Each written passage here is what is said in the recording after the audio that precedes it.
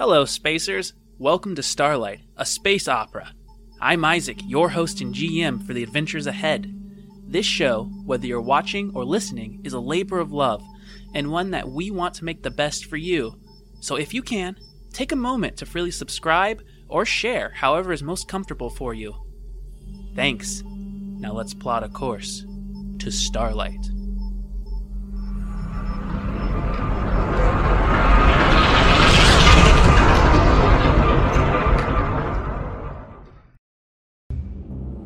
Here we go. Roll for initiative.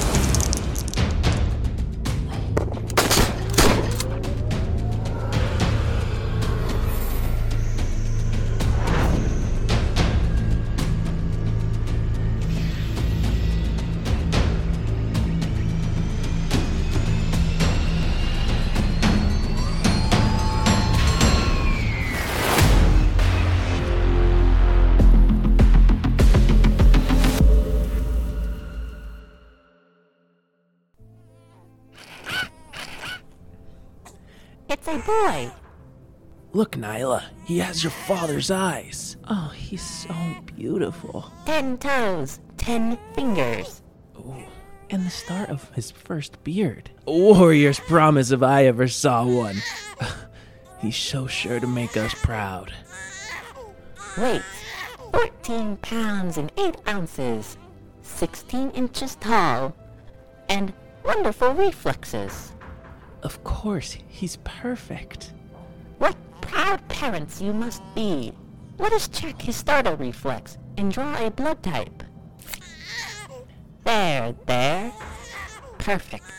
Here, Mother, take him. I advise skin-to-skin contact. As soon as this blood processing is done, I will help with the first latch. Nyla, imagine. What if he carries the trait? Oh, now stop. That's a 1 in a billion chance. But just imagine the honor, the pride. Our son, possibly going to serve our Thane, playing a part in the prophecy. What it would... Trait. Positive. What? Repeat that, NOB. Repeat it now. This one is positive. For the trait variant, A1PXK.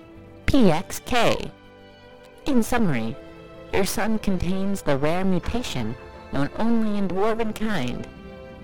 Your son has the potential to work with highly energetic substances, such as Ioun stones, in large quantities without losing his faculties, but rather, according to the literature, will be cognitively enhanced by such proximity.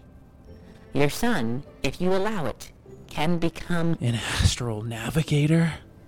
But Bristol, are you sure? Are we sure? Nyla, how could we not? Our son is chosen by Mordain, the Father Allhammer. Our child, serving the Guild. Nay, he'll be serving Thane Axemane. He will help us not only recover our lost homeworld and the glories hidden there, but as the prophecy says, we will become enriched, and the chosen ones for whom no world will be hidden. In the coming age, it'll be the dwarven people whom the universe will look to for its guidance.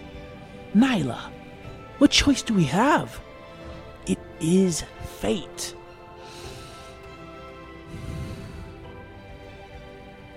Then he will need a name. One worthy of a warrior and an astral navigator. Well, my surname, of course. He shall carry it as tradition. So what do you name him? Edicus, for fortune. And Nero, for strength. Edicus Nero Shatterarm. Yes. A great warrior and a great navigator you shall be. So you shall make all dwarves proud, but none more so than your papa and your ma. Shall I contact the guild then? As a warning, you will see your child only a few times a year, though you will be well compensated and live the rest of your years gilded in gold. but there are still many who would choose their child over this.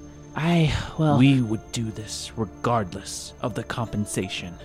What Oedicus will achieve for the greater good is enough to justify the means. And when all is said and done, we shall dine in Mordane's halls, knowing that we defeated the Dark Ones and rid them from our homeworld. If the galactic community won't help, and will fall prey to those twisted treaties and lies, then sacrifices must be made for us to defeat them. As dwarves, as warriors of our Thane, as children of Father Allhammer. So it shall be.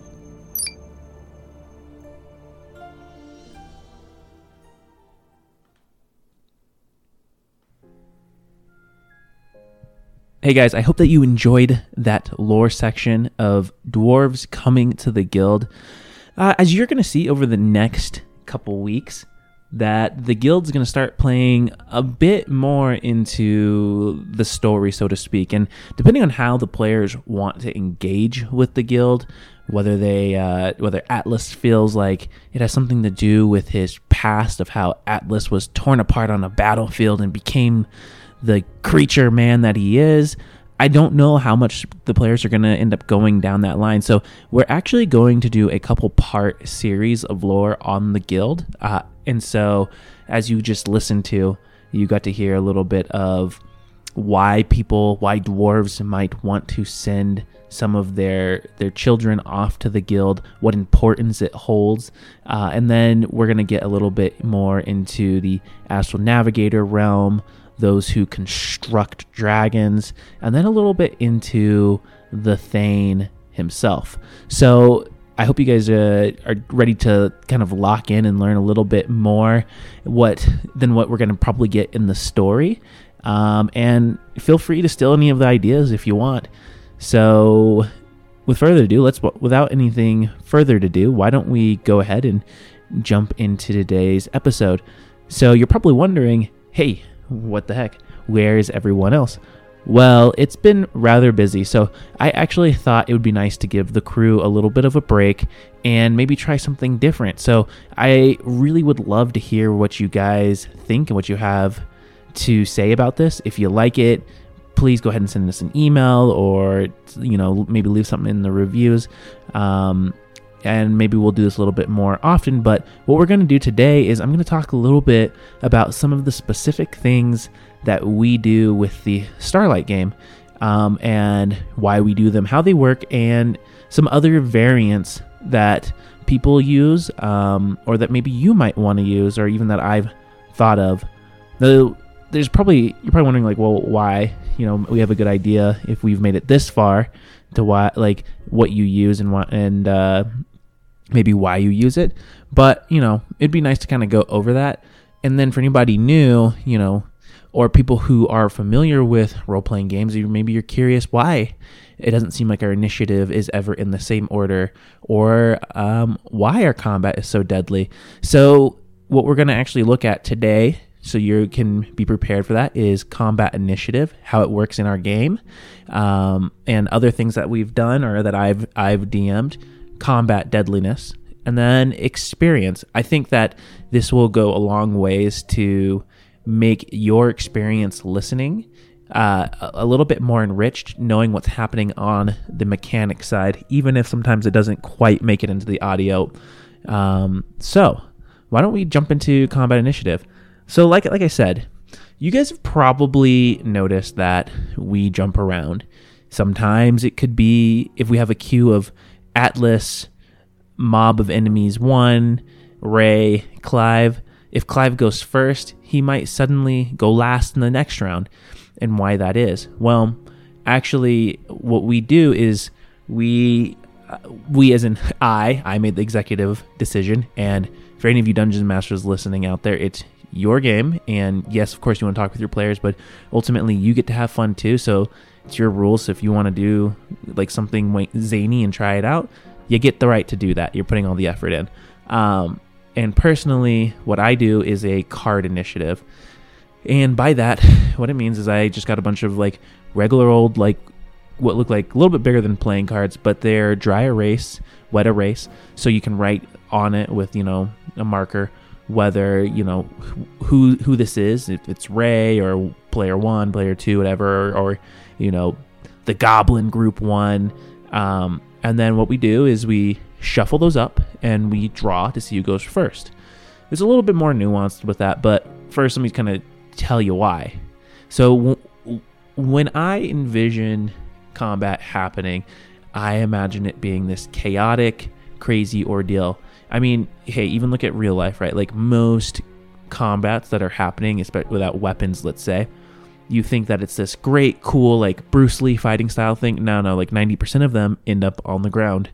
Yeah, that's probably why everyone should probably learn a little jiu-jitsu in their life, but I digress. And so I love that aspect of that chaos in theory in a game. I don't want to be in that chaos myself. But yeah, so if you're ever watching, like, say, Lord of the Rings or something, you see all these things happening at the same time at once. And so I really wanted to recreate that feeling. And the best way I felt I could get that was through doing a randomized card initiative. Now, little note, while I do this is not my idea. This is actually, I believe it's stolen from a different system. I want to say it's Savage Worlds. I'm not sure. I'll have to look it up and maybe put that down in the doobly-doo. But again, what we do is we write down the names, we shuffle them up, and what we do is we draw them. And what you draw first is who goes next. So how it usually happens is I'll draw 2 cards and I'll say, Atlas, you're on deck. I'll draw the next card and I'll let that person, I got that backwards. What we'll do is we'll draw the first card and I'll say, Atlas, you're up. Then I'll draw the second card and let's say it's Clive. I'll say, Clive, you're on deck. The reason I do that is because, you want combat to move quick, especially the more players you have. You don't want to waste time on turns if possible, because if you time, a traditional style of D&D in combat, it could sometimes take up to 10 minutes for 4 players to go all the way around. So I let people know who's on deck, especially because we don't have a running initiative order, so people can't plan. And so they have a turn at least to figure out what's coming up. Now, we still use initiative, and here's how we do it. So we start off, we just pick one person at the table, and then we run clockwise from there each round. So what will happen is at the top of a round, after the cards are shuffled, before anything's drawn, I will say, Ray, you're up. From you, we'll move clockwise, but go ahead and roll initiative. And then Courtney will roll the dice. I think Ray might have like a +4. And if she rolls any number that equals up to 20, so in her case, she has a +4, so 16. She rolls at least a 16 and gets then that plus to 20. It means that she gets to go first. Okay? And so that's pretty cool, because then we also don't take her out of the initiative order. So that allows her to kind of get that feeling of like she got the first draw, and that's that. But there we do something else that's really fun. So we add in the element of like danger with that initiative roll, but also high reward. So if you roll a nat 1, you fumbled the ball pretty bad, and you actually get pulled out of the initiative order. You get skipped that round. So that's kind of the high danger. You can kind of play that off however you want. But if you roll a nat 20, not only do you get to go first, but you can pick another player that you want at the table, and they get to take their turn immediately after you. They both don't come out of the initiative order. And so effectively they get 2 turns in a round. And what's kind of cool is then they can kind of synergistically work, because they know, okay, I'm going to go and you're going to go. And actually what we do is we allow them to run in any order. So that way they can be more synergistic, where it's like maybe one player wants to buff up this player, or they want to do this thing that sets up the other player to do something better. And so that's why we do the card initiative. Is the group size is small enough to make it a really fun, effective system, and it adds an element of chaos and danger. So I I've done this with up to 8 players before. I really think it starts to kind of fall off once you get past 4. But if people are on it and they're quick, again, there's a little bit of like experience with the gaming group, it works. But what I would actually recommend, what we've done before, is side initiative. Once you get bigger groups, usually more than 4, I would say 5, 6, 7, 8, side initiative works really well. And what you do is each turn at the top of, or not each turn, but each round at the top of the round, both sides pick one person to roll initiative for them. The only catch is if you pick that person, they can't roll initiative again until every other person's rolled initiative. So you can't just pick the person who has a +7 initiative and keep rolling it. All right. So they roll in direct opposition with the enemies, and whoever rolls higher, that side gets to take their turn entirely first in any order that they want. Believe it or not, this actually makes combat go really, really quick. And it's effective even in small groups, but it's really effective in big groups. If down the road we bring back on quite a few guests, because I kind of like have this envisionment of if the players survive, if they go down a path that leads to fighting the big bad evil guy, it could be a crazy battle. And it might bring in multiple other guests that they've had before, and we might actually have a big party. And in that case, we would probably go to side initiative. Okay, so now this one is for all of you who are relatively new to D&D and is like, okay, all I've heard is your show. What is initiative? How does it work? Let me just go ahead and just tell you. So the reason why all of the 2 things that we do, they're variants, they're different, is because the way normal initiative works is it's a very static but predictable thing. Everyone rolls initiative at the beginning of the battle, and they add whatever their plus is on their initiative stat to whatever they roll on the die 20, and it goes highest to lowest. And that's the running order for the entire battle. So let's say if Ray rolled a 19 and Atlas rolled a 17, it would always be Ray's going first, Atlas is going second. And for me, that's just a little too rigid, a little too boring, but there's nothing wrong with it. It works completely well. So why don't we go ahead and segue into combat deadliness. Combat deadliness. Yes, I know there are some of you who have listened to the show and you're like, hey, dude, you almost kill your players in one hit. Okay, that's not true, but a lot of the hits do usually like a quarter of their HP. And usually, for people who, again, are new to D&D and are kind of listening to the show and to get an idea and also get some entertainment while doing so, there is something called a CR chart or a CR rating. That is basically, it's a challenge rating. And there's a correlative challenge rating equal to like the player's level. That whole thing is messed up. It works decently well at lower levels, and it gets a little bit more like just gray zone as they get higher and higher level. What I have found, especially because I run a lot of open world games, is I just threw all that out the window. The challenge is going to be whatever the challenge is, and part of the game and the challenge and the fun of it is the players figuring out, like having the ingenuity to figure out how to overcome an obstacle or even when to run. And so from the very get-go, I tend to make my combat very deadly in general. I like a little bit of like kind of like that grimmer feel, a little bit of more of that sword and sorcery feel, and it really adds like this extra layer of reality for the players where they start to realize like, oh, this is maybe like kind of an epic setting, but we can still die, and we can still die quickly. I would say that the combat deadliness has been ratcheted up in this setting because it has a little bit more of a sci-fi, futuristic fantasy feel. So the moment you add in guns and lasers and, I don't know, I-beams, the damage output is just so much higher.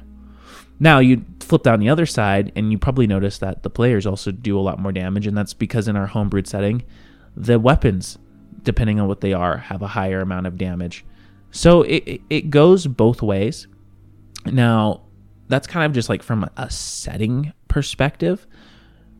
On a more nuts and bolts element, again, combat can just take forever. You know, what you guys hear in the episodes where combats are like 20 minutes at most usually. Sometimes if it's a boss battle, I think maybe we stretch to 30, but that's like, I can only maybe think of one episode where we did that. And the actual amount of time we spent playing in combat, which was super fun for us, was probably more like 2 hours. Yeah. A hour plus combat usually shrinks down to, with editing, down to about 20 minutes. And that editing is usually just taking out silences and thoughts and making sure that things just flow quickly so that it's something appealing to listen to and you're not listening to like a lot of ums and ums and hums. But the reality is combat takes a long time. So on a mechanical standpoint, it keeps the story moving, it keeps it engaging for the players, keeps it fast-paced. They get this epic feel. And there's a couple ways that we actually achieve that.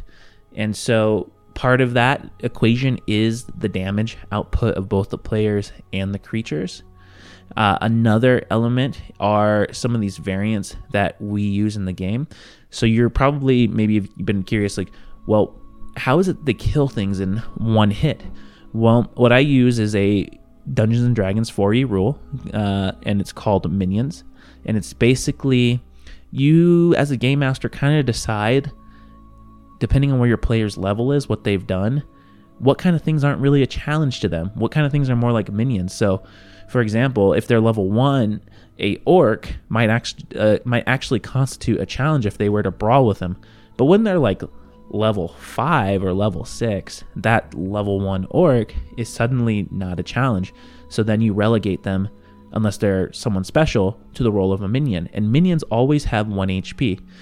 And that's not a whole lot of HP. And yes, they still have a armor class, which is the number you have to roll to in order to hit them. So they can be hard to hit still, but they're easy to take out.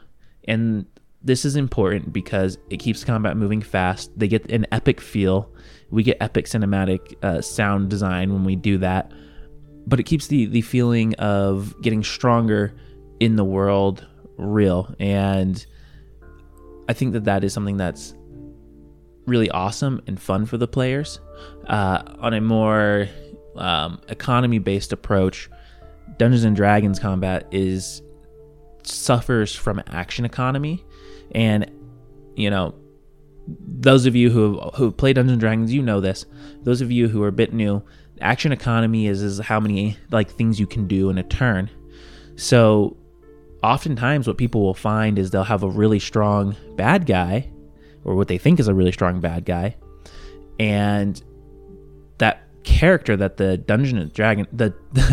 that character that the dungeon master is playing, sorry, excuse me about that, I'm having all these slips, but that character struggles because it only can take maybe 2 actions a turn, and it's facing 4 players who can attack twice or do multiple things in a turn. And so it can barely do anything, per turn.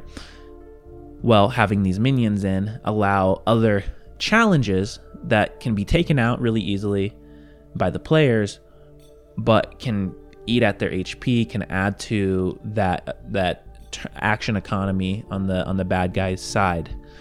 Now, there is like a rule variant.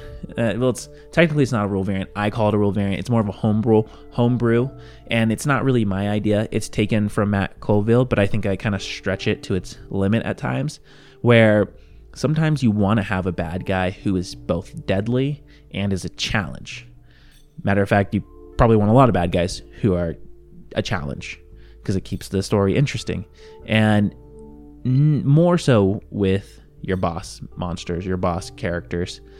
And what I do is I use Matt Colville's monster-oriented actions a lot. And so basically I make an entire new sheet for the character for this monster, and I give it the just blanket, and I just say, okay, not only can this monster attack twice, but it has 4 different options for like a reaction it can take, at the end of another person's turn. And it might be as simple as the reaction is get over there is what it's called. And it's so that way when I deliver it, the goblin stands up, he bares his chest after almost getting hit by Atlas's burst axe. Flaring his nostrils, he yells, "Get over there!"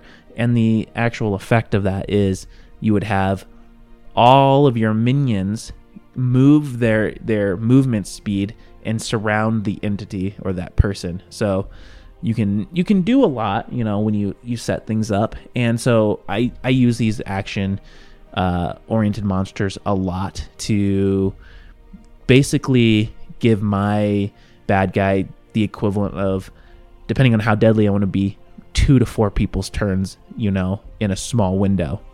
And the players love it because, especially if you set it up in a way where you are hinting at what could happen if you are like within this proximity or stuff like that. So, but yeah, if you like any of those things, I highly recommend trying them. If you're just listening to the game, maybe now you kind of have an idea of why the combat is so dangerous and deadly. A few ideas that I do want to toy around with, and maybe they'll show up later in the podcast, maybe in a different iteration once we finish this one, or maybe just in our homebrew games. But you guys try them out if you want. Tell me what you think, what you would tweak. But some of the things you can do if you want to, again, make it more of a problem-solving game at times, or you really want to make combat deadly and make players think about their actions and care about their characters, is I've heard of people doing HP caps at level 3, level 5. So the story still remains epic, but your character never moves beyond mortal means. Again, that kind of depends on what kind of genre your players want to play. If they're into grimdark, if they're into sword and sorcery, they're going to like that more. But if they're into epic fantasy, that might not work. But there are ways you can make epic fantasy more deadly. Usually the players that like epic fantasy like the big battles. They like to see their HP go up high. And what you can do is you can toy around with, if it's a fantasy setting, the idea of a magic shield. Or if it's a sci-fi setting, the idea of a technological shield. And basically you have 2 different bars of HP. Let's say you cap your character's actual hit points at level 3, and so that goes into one of the boxes, and then in the other one you continue on from where they are, and that is their magic shield or their technological shield. By technological shield, I think like Halo or something like that, where you get shot and it eats away at the shield before it gets to you. And so basically your magic shield or your tech shield eats the damage, that's dealt to your character before it actually gets to their HP. But with the exception being that if a natural 20, so a critical hit, is rolled against them, the damage goes past the magic shield and immediately hits the HP cap. So, I don't know, I've never done this. This is just an idea I've had. But I imagine that it would kind of add a little bit of that danger while keeping some of that epic feel. So, give it a try. Tell me what you think. And, yes, I know there are some of you who are thinking there are better game systems than Dungeons & Dragons for that sort of feel. I agree with you, 100%. But I also, want to keep in mind that while I think that there are so many game systems that people should try, like Ubiquity and other things like that, this Dungeons & Dragons is the most well-known system. And shoot, I will play the same game over and over again. I'll play Catan over and over again over a board game that might be similar, simply because I know Catan's rules and I don't want to learn another game. And that's the truth for a lot of people. So try it, let me know what you think, and who knows, maybe I'll try it at some point too. And the last thing that I wanted to kind of talk about was experience, how experience works, what we're doing. None of this is really unconventional except my last one. So how standard experience works is you kill a monster, and it has a little thing at the bottom of its chart where it says it's worth 300 points of experience or whatever that creature's worth. That 300 is then divided up amongst the players, and they get that amount of experience. There's a chart where they have to hit X amount of experience, and it gets progressively harder. Well, the way the experience system is written out is rather difficult to continue. Basically gets to a point where your characters have to be fighting all the time, and it kind of takes away from the story, can take away from the story element of the game. And it just really, I've done it. It's not quite my jam alone. If you're going to do standard experience, I really recommend getting experience that is divided by small monsters, but then also having bigger amounts of experience that when you kill a boss that they just get straight that. What we do at Starlight is we do the milestone experience, where basically after you complete a big mission or you hit a certain story marker, whether that's in a character's backstory or in the actual story going on that they're pursuing, they gain a level. Pretty simple.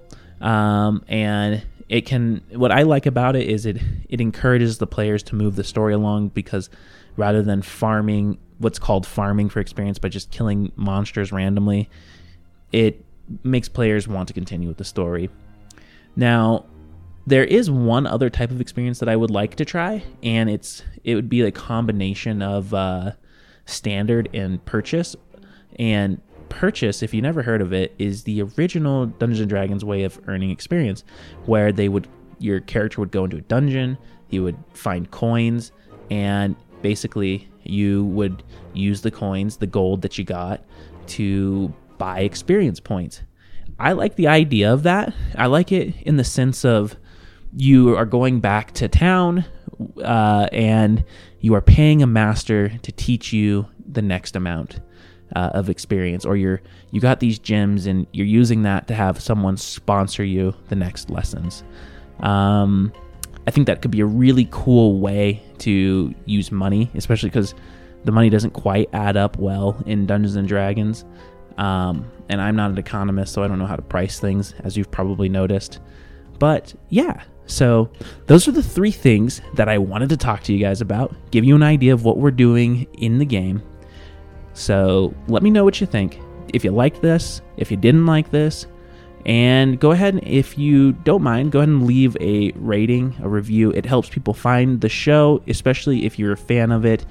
I know that you want to share it and get it out there. We certainly do. We appreciate you guys. See you later, Spacers.